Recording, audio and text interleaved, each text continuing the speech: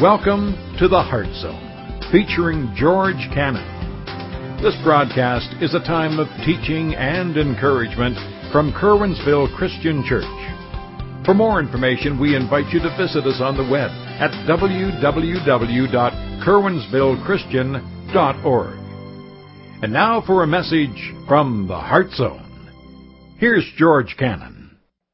You know, guys, last week we started a new series called The Struggle for Joy, Pursuing Godliness. And you know, when I talk to Christians, when I talk to people who've made that profession of faith, who committed their lives to follow Jesus Christ, what I find is that everybody has the desire to live the way that God wants them to live. I've yet to find someone that says, no, I'm really not interested. Yeah, I'm saved, but who cares? Nobody has that attitude. We want to do what God wants us to do. But the problem is that it's a struggle. And it gets frustrating. And we add to the problem of the frustration because we mess up, right? We go down paths we shouldn't go, and we wonder how God even sees us and everything. So it's a really big struggle.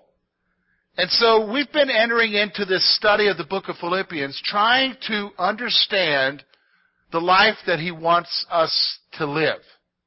And so we've been starting off here in the first chapter. We looked last week at the first part of Paul's prayer, and we saw some things that maybe should be the groundwork in our life as far as how God sees us and our relationship with him. We're going to go now to the second part of the prayer and see what Paul prays for them. Because what we're going to see is as we look at this, there are some things that you need to be pursuing in your life as a Christian. There are some things that you need to be focusing on in your life as a follower of Jesus Christ. Now, there's a problem, though, because if you're like me, you know, I've been a believer now for 29 years. Some of you have been a believer longer than that. Some of you have been in church all of your life. You've heard so many different messages about what you should do, and there's confusion. There's confusion out there concerning the Christian life. And so that's the first thing I want to look at here is the issue of confusion. And I got two things I want to see here. Number one, when it comes to the Christian life, we operate in a state of confusion. When it comes to the Christian life, we operate in a state of confusion. And I'm going to be flat out honest with you, the biggest culprit to that, the biggest problem to that as far as you living in a state of confusion is pastors. And I can say that because I'm a pastor. Because here's what happens with pastors. We can have our hobby horse, our thing that we focus on the most, and make that the thing that you need to be striving for in your life. So, for instance, some of you in the past have had pastors where their whole focus was what? Evangelism. Telling people about Jesus Christ. And so, when you heard messages from that pastor, the whole focus was evangelism. In fact, you began to realize that if you didn't share your faith, or if you weren't leading one person to Jesus a day, you weren't doing well as a Christian. And so there you were, all over town, leaving tracts with your tip at the restaurant that you were at, or leaving tracts here and putting them in the bathroom at Walmart or whatever, and you're talking to everybody, and everybody says no to you. They don't really care. They don't want to hear. Give them a break. And you're like, I must not be a good Christian because when I went to church, the pastor had a guy up there and he led 20 people to the Lord in 1 week. And so you're sitting there and you're confused. What am I doing wrong? Maybe you had a pastor and his whole focus was politics. And so every message was about the president, or every message was about the governor, or every message was about the local thing going on. And you're sitting there and you're saying, well, you know, I can see what some of the things he's saying, but I don't know that I necessarily agree with what my preacher's telling me I need to believe concerning this issue. And even if you say, well, you know, I vote this way for this party in the election, you got people saying, well, how can you be a Christian if you vote for them? And you got confusion going on. Whether it's a social issue, whether you're against human trafficking or abortion or so many different things. You can get confused about what it is to live the Christian life by just coming to church. Am I right? Does everybody agree with me? Do you know what I'm talking about? So when it comes to the Christian life, we operate in a state of confusion. I forgot two others. There's the one message that you hear where if you're going to the wrong restaurant, you're in trouble. And then the other message is if you're not doing anything and everything, you're in trouble. That's legalism versus license. And all of that brings confusion. Now here's what I want you to see. The second point is that confusion leads to spiritual defeat. Confusion concerning how you need to live your life for Jesus and what He wants you to do in living your life for Jesus brings nothing but spiritual defeat in your life. Do you understand me? Because in every one of the instances that I told you, whether it's politics or some issue, or whether it's evangelism, or whether it's legalism, or whether it's license, the fact of the matter is none of you are going to be perfect. Did you understand what I'm saying? None of you are going to do it just right. In fact, I'm going to be honest with you, with evangelism, most people are going to tell you no. Did you hear me? Some of you need to break free from the chains of the past. Most people will tell you they don't care. Leave them alone. And that has nothing to do with your Christian walk. That's just life. But the problem is that the confusion leads to spiritual defeat. So you say, okay, George, all right, well, man, I'm glad you cleared that up. But I'm sitting here saying I want to live my life, but you just blew away all those things. So how do we live our life for Jesus then? What should we be focusing on? Well, I'll be honest with you. The other stuff I mentioned to you, that's easy. Brings defeat, but that's easy. The things that Paul's going to pray for, actually, for their lives and for our lives, that we need to be focusing on, these things I'm going to mention to you are actually hard. And when I go through them, you'll see why. So let's look here, real quick. Verses 9 through 11. And this I pray, that your love may abound still more and more in knowledge and all discernment, that you may approve the things that are excellent, and that you may be sincere and without offense till the day of Christ, being filled with the fruits of righteousness, which are by Jesus Christ, to the glory and praise of God. All right, I'm going to give you 5 things here that we need to be focusing on. Number 1, here's what happens. Verse 9, here's what he's saying. Here's what you and I need to be focusing on in our life. It isn't all that other stuff. That other stuff, it brings confusion. Here's what we need to do. Number 1, our lives need to overflow with love. Your life needs to overflow with love.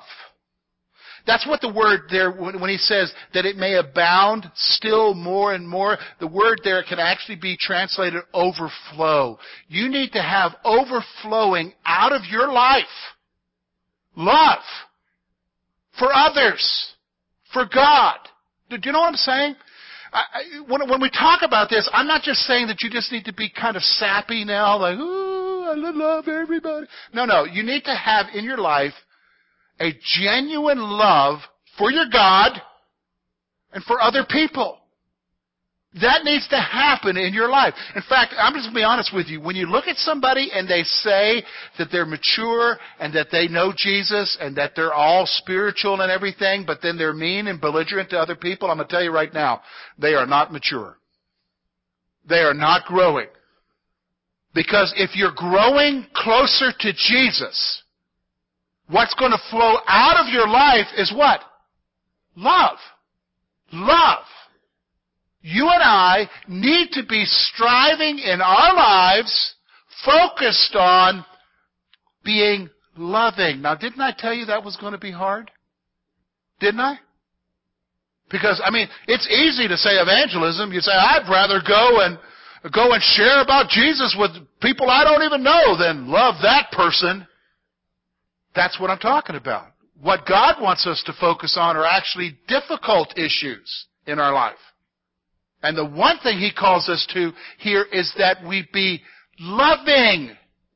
That we love. Now, He qualifies that, though. Look at what He says there, verse 9. He says that your love may abound still more and more.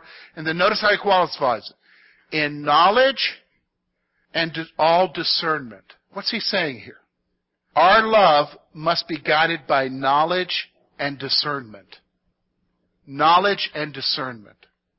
If I'm going to love, if I'm going to be a loving person, that's great, but you got to have your love bound by something. It's got to be directed by something. It's got to be directed by knowledge. Now, what I mean by knowledge here, the Greek word does not mean the knowledge of facts. What it means is an experiential knowledge. And ultimately, it's an experiential knowledge of God. If you're going to love someone, it needs to be guided by, grounded by, surrounded by a knowledge of what? God. As you know Him and as He's showing Himself to you. And the other thing is that you need to have a love that's guided by what? Discernment. Because here's the thing. You and I can love, but our love may actually be a detriment. Did you hear me? You and I can love someone and care for someone, but our expressions of love can actually be a hindrance to them. In fact, one scholar said this, love that is simply sentimental or emotional can actually be devastating. See, our first response, especially when it comes to family or friends and our actions toward them, we love them, but sometimes it can be emotional love or sentimental love. But if it's not bound by knowledge, a knowledge of what God wants and what should be, and it's not bound by discernment, you can actually do people harm. See, you and I are to abound in love towards other people.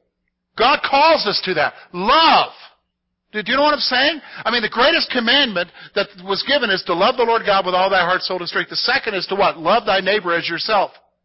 Jesus reiterated that commandment when He told us to love. In fact, He even said this, by this shall they know that you are my disciples, by your what? Love for one another. Now, it's not a love that's unrestrained. It's not a love that's emotional. It's not a love that's sentimental. It's a love that is what? Guided by knowledge and discernment. I think we got to consider that. Here's the other thing He tells us we need to focus on. Look at what He says there. Verse 10, that you may approve the things that are excellent. What's He talking about here? Our lives must be marked by discernment concerning what's right. You and I must be marked by discernment concerning what is right in our lives. You know, if you just go with the flow, I can almost guarantee you're going to have somebody who's going to influence you to do what? Wrong. But you need to live your life differently. He's praying that you and I would live our lives in such a way that we're able to approve, that is, we're able to discern what is excellent or what is right, so that we know what is right and what's not right. I'll be honest with you, I'm often distressed as pastor when I talk to people who say they know Jesus and they don't even know what's right and wrong anymore. They just kind of go with the flow. We say, that's not very loving of you to say that. No, but it's discerning. The reality is you and I need to, again, know what's right and wrong, and we need to pray for that. And here's how important that is today. We live in a culture anymore where that's totally turned upside down, isn't it? Where most people in a poll said it's okay to cheat on your taxes or to rob from your boss. It's okay to lie about those things. That's the culture we live in. But you've got to be different. If you're going to live for Christ, you've got to have love that abounds in knowledge and discernment, but you also got to know the difference between what? Right and wrong, and live out of that. Live out of that. Here's the other thing. Our lives must be marked by what? Sincerity and integrity as we wait for Jesus. Look at what He says there. Verse 10, that you may be sincere and without offense till the day of Christ. You know, we call ourselves a church of real people where anyone can come and find Jesus Christ and learn to walk in obedience. And one of the things we like to say here is you don't have to put on airs. There's a reason why we say that. You don't have to pretend to be something. You can just be yourself. You got some issues? That's fine. We understand. We've got issues here. We want you to be what? Real. We'll help you through them. Why do we say that? This verse right here. Because what the Bible calls you to is not hypocrisy. The Bible is not interested in, the New Testament is not interested in, God is not interested in you being hypocritical. But what it is interested in is you being sincere about your faith in your walk, even if you struggle. It's being honest. And then it says to be blameless or without reproach. Now, what does that mean, George? Because you just used that big word, blameless, and I know I'm not blameless. Well, let me explain to you. There's two words that are used for blameless in the New Testament. One word means without any problem. It means to be spotless. It means to be clean. It means to be perfect. That word is only used of Jesus. The other word, when it talks about believers, it means that no one can hold a finger of offense against you and it stick. Do you know what I mean by that? No one can lay charge to you and say, well, you know, there's so-and-so, he's a schmuck, and this is why, and that accusation stick against you. It means to be blameless, above reproach with regards to the rest of humanity. It doesn't mean to be perfect. There's only one who's perfect. Who's that? Jesus. So here's what he's praying for you and I. And I think this is great, because this is what we need to be striving for. We need to be striving for that we are marked by sincerity in our lives. We're not hypocritical. And that we are marked by integrity. That's what it means to be above reproach. That we are people of what? Integrity and how we deal with each other. And no one, if someone could say something, like I've had this happen just here in the last couple of years, someone made an accusation against somebody I know. And I said, you know what? I understand what you're saying, but that is not the person I know. I've known them for 13 years and I've never known them ever to do something like that. That's called integrity. When I can look at a person's life and say to that person, I don't know whatever happened with you there, but that's not normal. Because I've watched them. And this is normal. This behavior is normal. See, that's integrity. Do you understand what the word integrity means? Integrity means wholeness. That's what the word means. And isn't that something we need to be striving for? I mean, think about, didn't I just say these were going to be difficult? Starts off, number one, that your love may abound more and more. That it overflows, that I would be overflowing with love. But not just sentimental, emotional love, but overflowing with love that is what? Discerning and based on a knowledge of what God wants. Okay, so I got that. Then I'm going to have a life that is what? Marked by a discernment concerning what's right and wrong. And then I'm also going to be asking that my life be marked by what? Sincerity and integrity as we wait for Jesus. So we're talking about a lifetime here. Wow. That's what we should be focusing on. That's what we should be focusing on. But there's one more thing he tells us here, and I think this is where we need to grasp right here. Our lives must be marked by the fruit of the Spirit. Our lives must be marked by the fruit of the Holy Spirit. Now, what's that, George? Well, when you become a believer in Jesus Christ, the Holy Spirit enters into your life.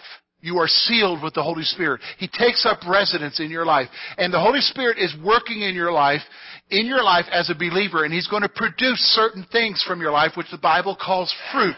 Now, what is that fruit? Well, if we go over to Galatians chapter 5, verse 22 and 23, the Apostle Paul tells us in that letter what that fruit is. Listen to what he says here. But the fruit of the Spirit, look at what it says, love, joy, peace, long-suffering. What does that have? What is long-suffering? Well, that's patience, endurance under problems that happen around you. kindness, goodness, faithfulness, gentleness, self-control. And against such there is no law. So what's he talking about here? That he's praying that your life would be marked by these fruits, that the Holy Spirit would produce these fruits in your life. Let me go through them again. This is what you say, well, man, what should I be striving for in my life? I want to live my life for Jesus. What should be happening? Your life begins to exhibit these things. Look at what it says. Love. We've already been praying for that anyhow, right? And that's difficult, but it's a work of the Holy Spirit. Here's the other one. Joy. Isn't that what we're struggling for? Joy? He produces it in our life. Look what else there. Peace. How many of us want peace? How many of us want it? We struggle for it, right? Don't we? We try to, we look for comfort in things so that we can have what? Peace. Do you know what I mean? But we can never find it. He's the one who produces it. Let's go. Long suffering. What is that? Endurance under the problems that happen. And believe me, problems happen, don't they? If you're living life, you got stuff that's happening. Here's what else. Kindness, goodness, faithfulness, gentleness, self-control. All of those are what the Holy Spirit produces in your life. So here's what he's asking for. This is where our focus is. Lord, help me to have a life that is marked by what? These things. So think about it. We got all this confusion out there as far as what the Christian life is, but when we look at what the Bible says, when we look at what the New Testament says, it doesn't talk about all that other stuff, does it? It's talking about me and who I am as a what? Person. That I'm a loving person, overflowing with love, that's guided by knowledge and discernment. That I'm able to discern between what's right and what's wrong. I'm able to approve what is good and excellent.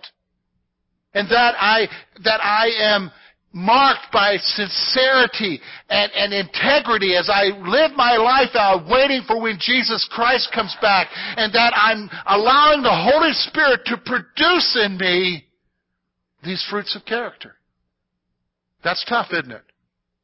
But let me just say this to you. What if we put all that other stuff, all that confusion away, if we just kind of rejected all of it and just decided to focus on these areas? What if you decided, you know what? It's not how many people I talked to this week about Jesus. It's not what restaurant I'm avoiding. It's not who I vote for. It's about becoming who you want me to be, Jesus. That's where my focus is going to be. How different would we be? Think about it. How different would you be if these things were evident in your life? Would you be different? You better believe it, you'd be different. That's what he's calling us to. So, okay, let's wrap this up. I got 2 questions for you and an action point. When you think of the Christian life, about your Christian life, when you think about your Christian life, are you confused?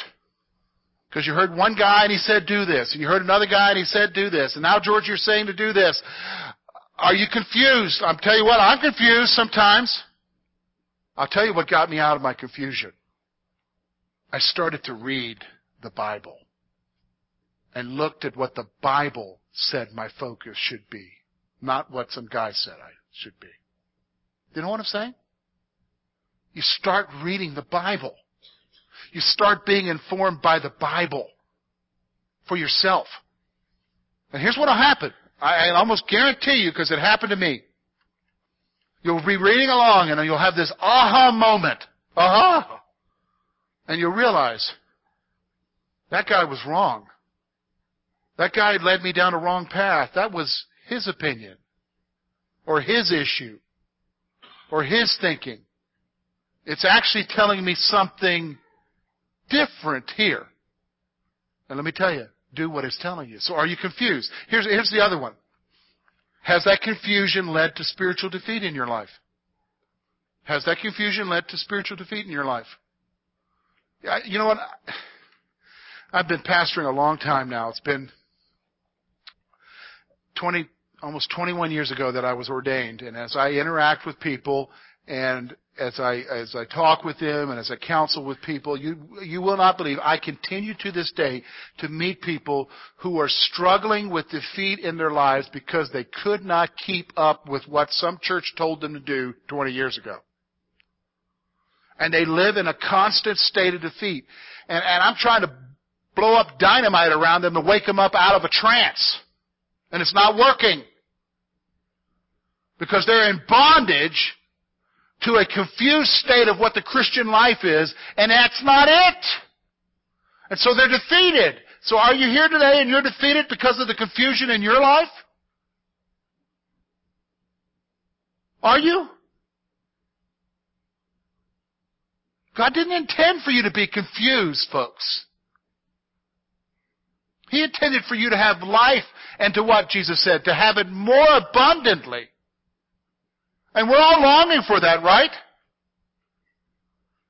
So let us be what? Let us be guided by what?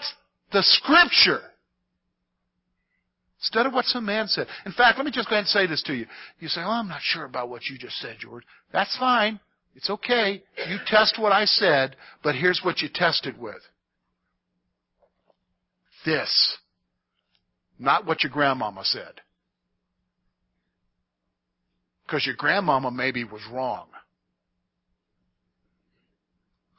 You say, well, my grandmama was never wrong. Ask your granddaddy. Okay?